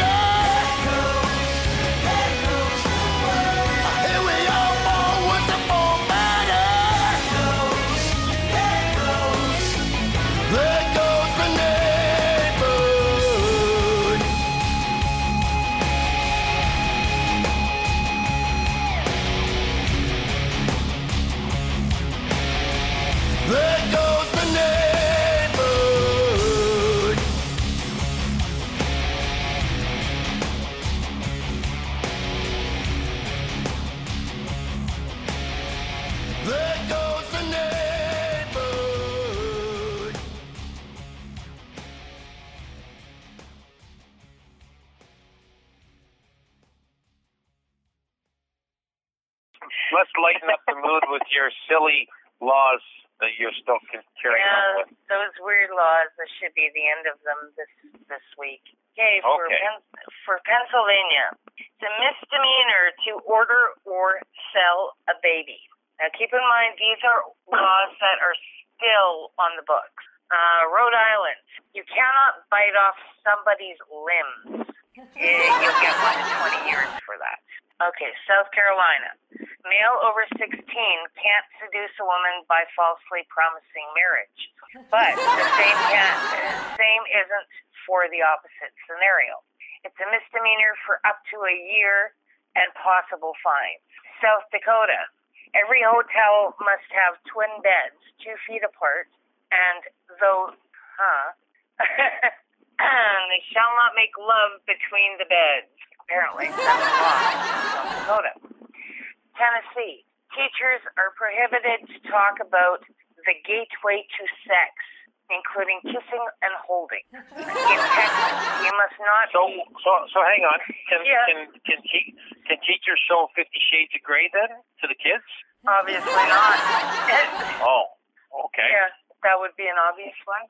Oh, all right. Just wondering. Basically, we're talking anything that was filmed probably up to maybe the early 60s. Most of it would pass, but yeah, no. So, anything after that, not. What about Debbie Does Dallas? No, definitely not. Okay, so in Texas, you must be of faith to run for office, so you have to be religious. And you must acknowledge the supreme being. If not, you're subject to religious testing. I don't even want to know how they're going to test that. Utah, you can't hurl a missile at a bus or a bus terminal unless you're a peace officer or security personnel. You also can't bite people while boxing. So what if you shoot a missile out of your ass? Guess you're out of luck. Yeah. So I guess, can't bite people while boxing. Yeah. Vermont, no clotheslines. It's listed as energy devices, but based on renewable resources. So you're not allowed to ban clotheslines. So, because I know some cities, some towns have banned clotheslines because they don't want everybody's so-called dirty laundry airing. Virginia, sex is banned unless you're married. No.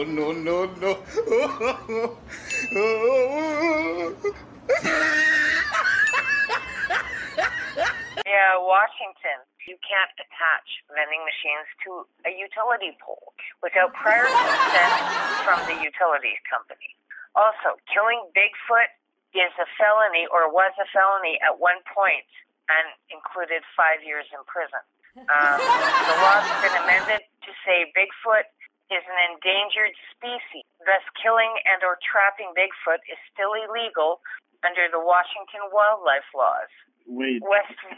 Does that mean somebody actually at one point captured Bigfoot? To make that law? Like what? I know. This is why some of these laws, you just got to wonder why. The truth is right in front of you. Why did they have to put some of these laws in? They're crazy. West Virginia, you can't use a ferret to hunt. Anyone who hunts, catches, takes, kills, injures, or pursues a wild animal or bird with a ferret will face fines of no less than $100 and up to 100 days in jail. In Wisconsin, non-tasty cheese is a punishable offense, and the cheese must be highly pleasing. So I guess that's why Wisconsin is known for its cheese. Go figure. Wyoming, and this is the last one on the list. Sounds pretty cheesy to me. Yeah. Wyoming, it's illegal to injure a fish with a firearm, but the firearm doesn't have to be fired in order for illegal. So next they're gonna tell us that firearms, get up in the morning, walk around, and start, loading themselves up, and start shooting everywhere. What I'm thinking is, some wildlife official come up on some guy who had been fishing and maybe the stupid fish bit him or something. I don't know, getting him off the line, and he had his rifle or his 6-shooter or something with him, and just was smacking the crap out of the fish, and he got a fine. I'm guessing something like that kind of a scenario, right? So I think, I wonder if these people that wrote these laws are still alive, because clearly these are ridiculous. Well, these are because nobody really follows them. Yeah, well, these are, I guess, kind of similar to the blue laws. Blue laws are mainly to do with prohibition, but these are laws that at one time they existed, or these are still on the books. I haven't even gotten into any of the ones that on the books, because some of those are like bizarre, just too bizarre. Right. So, but these are ones that still exist on the books today. All of these ones over the last few weeks that I've been talking about, they all still exist on the books somewhere. I saw one for Virginia. I think when you were talking about this before, I literally had to go to Google and find one for Virginia, and there was one that was like, it's legal to beat your wife in the courthouse steps, but it has to be done before 8 o'clock in the evening. I was like, what? When? Yeah. And when did this become legal to beat your wife? Well, I mean, there's just some really bizarre, totally bizarre laws on the books. Courts are all like, we hate you if you beat your wife when it's not in front of us. Yeah, go ahead and beat her while but she's if it's done after 8 there, o'clock, right? it's illegal. Right? Yeah. Right. Oh, my God. Ridiculous.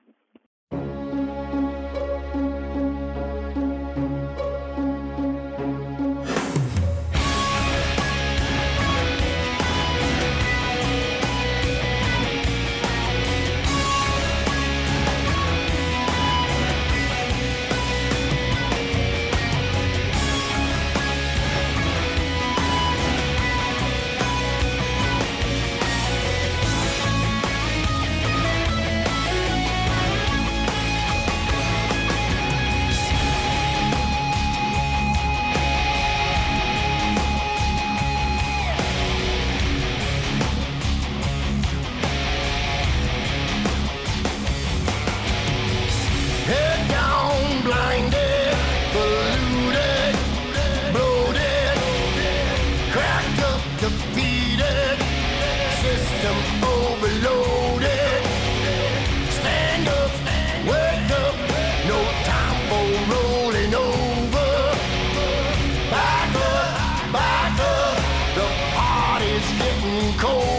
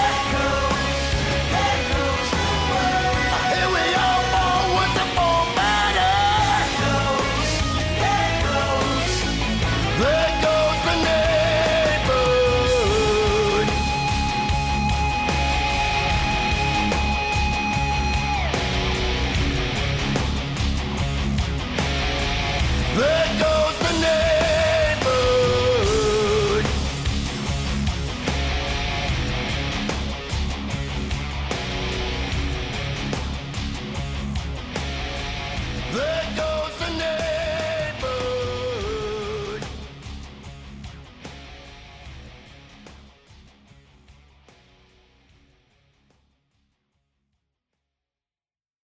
All right, so this is Pink again. This is part 2 of my topic tonight.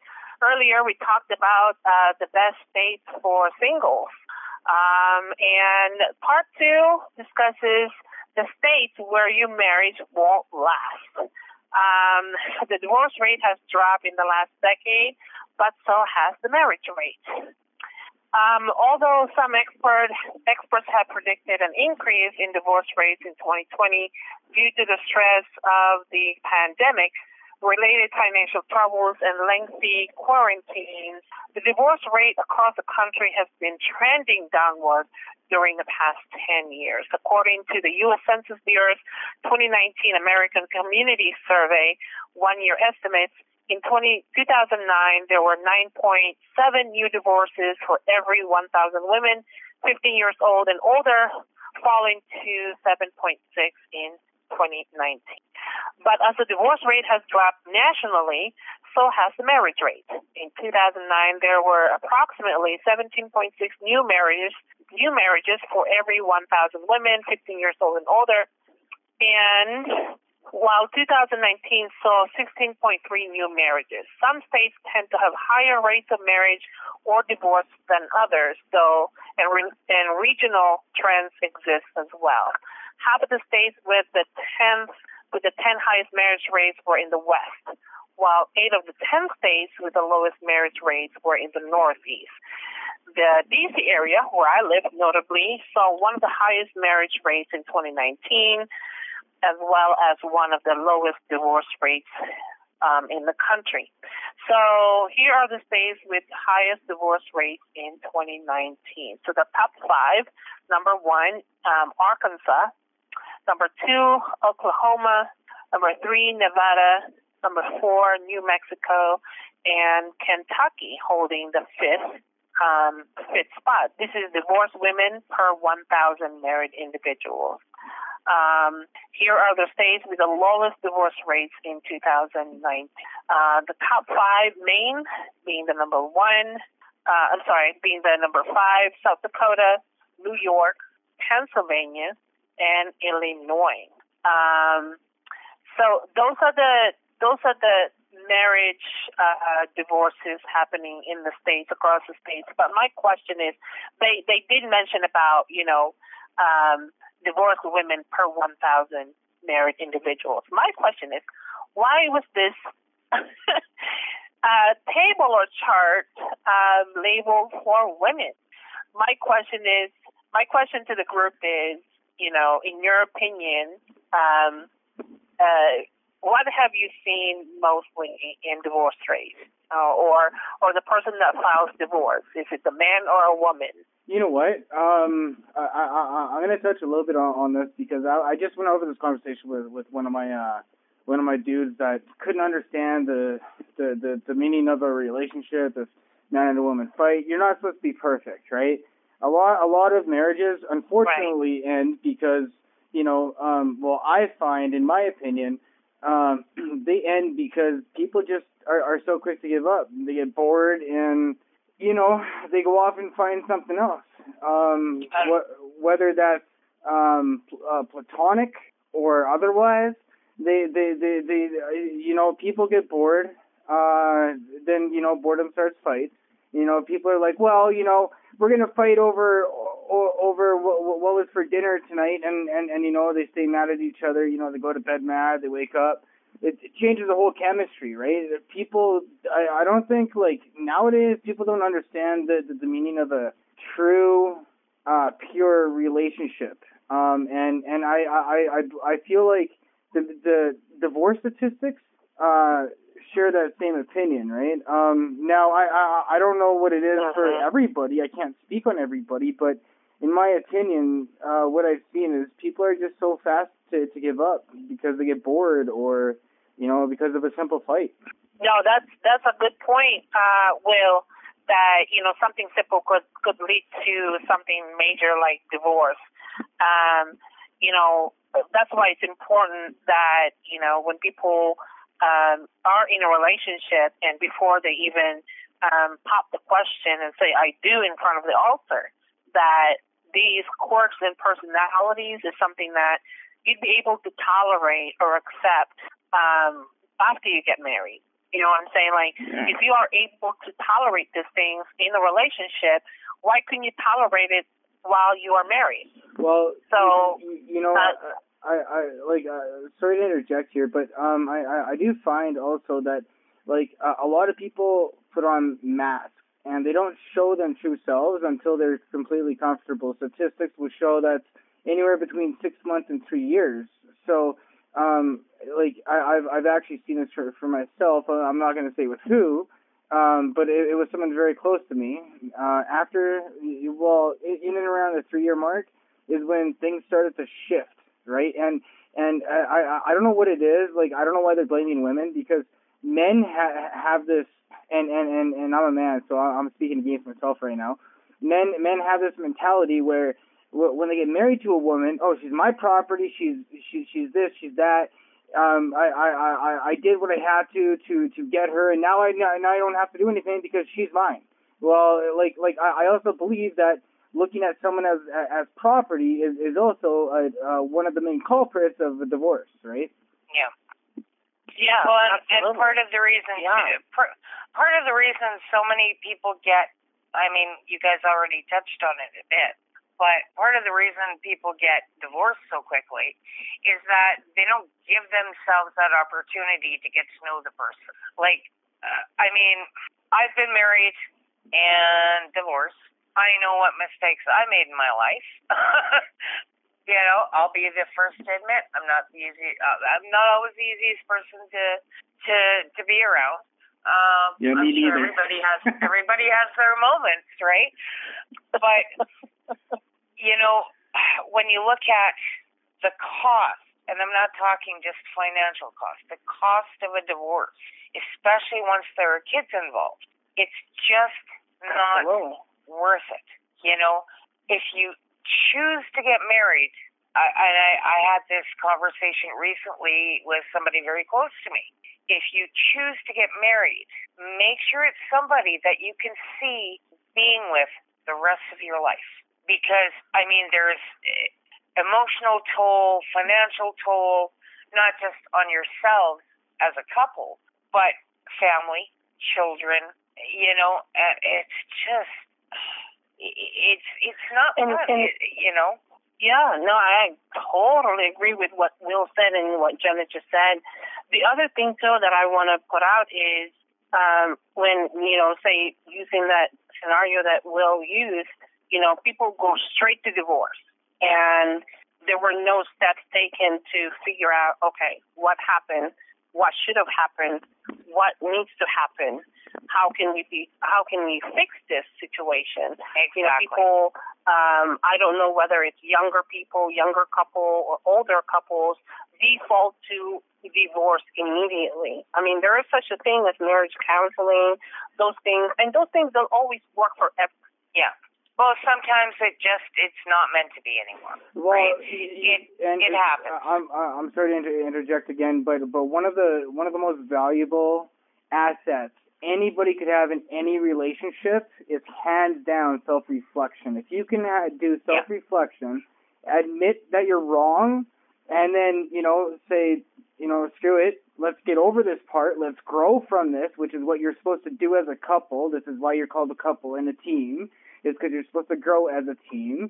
A lot of people don't look at it like that anymore, and it's very unfortunate because, like, you know, they have a new school way of thinking, I guess, for lack of a better term, right? Yeah, and that's it exactly. Yeah. And the other thing too, Janet mentioned this. You know, having kids makes it a little bit more difficult, the divorce part. But imagine, you know, these young people getting married. You know, younger people, you know, get in a relationship and the woman gets pregnant, and then they're forced to get married. Some cultures, for example, in the Spanish culture or the Asian culture, some of those cultures forces those young people that now have kids to get married without having enough time to really understand each other, whether they're fit to be married. And so that's one other factor to this. But it is quite amazing that even for someone who have been married, or for a couple who have been married for 20, 30 years, and then after that they get divorced. Like, what happened here? You know what I'm saying? Like, just like my personal experience, not me, I've never been married, but my parents who have been married for 20, 30 years got divorced. It's like, what happened here? You know?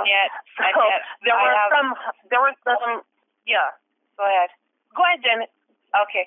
I have, I think back to one of my closest friends when I was growing up. Her and I were just a matter of a few weeks apart in age. And they moved away probably when she was about 14, 15.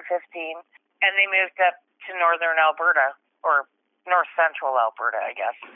And I get a phone call one day, how would you like to come to our wedding on the weekend? And I'm going, you're just turned 18. She goes, yeah, and my husband-to-be is 17. She says, I'm 6 months pregnant. Well, they have been happily married, have 5 children, lost track of the number of grandchildren and great-grandchildren now, but they're still together. And this is almost 40 years later. Wow. You know, next year will be 40 years. That's 40 years is a lot. That is a long time. That is a long time. You know, some people, some couples really don't understand what marriage is. And some people really see it as a transaction. It's a legal activity. Well, it is. It's a legal action to get married. But the essence of why you're doing it, you know, some people fail to understand that. So if I could have both of you on my video cast, that would be great. Yeah. You both sound like very knowledgeable in this area. I've never been married, so I don't have that perspective of being married and divorced. But I also appreciate learning and hearing from others who have that experience. And then, you know, I could pass that on to it's a learning experience for me and anyone that I can come across to and have that knowledge. So thanks so much for that. Yeah, I'm not gonna say like I'm perfect by any means, but I had personally learned at a very young age what all this stuff meant, and like as a person, when you're soul searching, you need to understand yourself and what these things mean to you in order to have your own version. Everyone's version is going to look different than Tom or Harry's version, right? So, like, it's whatever fits you. And I'm a very strong believer in sticking with the flow of life, man. If you fight against the flow of life, you will end up suffering in the end. Hey, so I'll interject here. I'll have the last word. I've been together with the same woman for 29 years, so we must be doing something right. And the burritos are kicking in, and I know Bandit has to use the little bathroom outside. So here's the last thing. We'll do some pylon shout-outs, and we will end the show. And one more thing. Tomorrow we've got Brent Durner from formerly of Helix and My Wicked Twin, and we've got a great interview coming up on the Eye Opener. So stay tuned for that on podcast number 39, our visit number 39 next week, where we should have a full panel back as well. So we'll just finish with pylon shout-outs. So who would like to volunteer? I will give a blue pylon to my best friend who kept me up in a good spirit this week. It's been a very rough week, and he was able to keep a smile on my face this week. He would text me good morning. He would order me Uber Eats for lunch for work, which was a surprise. And I promise he's a platonic friend, not a romantic friend or nothing, but blue shout out to him for having a good spirit. We're not dating, I promise. We're not dating. He's a good friend of mine for about 25 years now. And he was able to keep me up in a good spirit this week. So good blue pylon for him. Thank you. All right. Good. Okay, so next week we'll be featuring more of our house band Fist, and we have a new theme song coming from GM Blacktop. And his song, you're going to love this, Diesel Kind of Guy, is now going to become our theme song. It's an alternate theme song, which we will be playing next week on visit number 39. And one more thing. I'd like to thank my producer, Wing It Will, for doing a stupendous job on editing these podcasts. He does an amazing job with the music and the laugh tracks and whatnot. So keep the good work up, Will, as always. And that's it. Everybody have a great week. You too.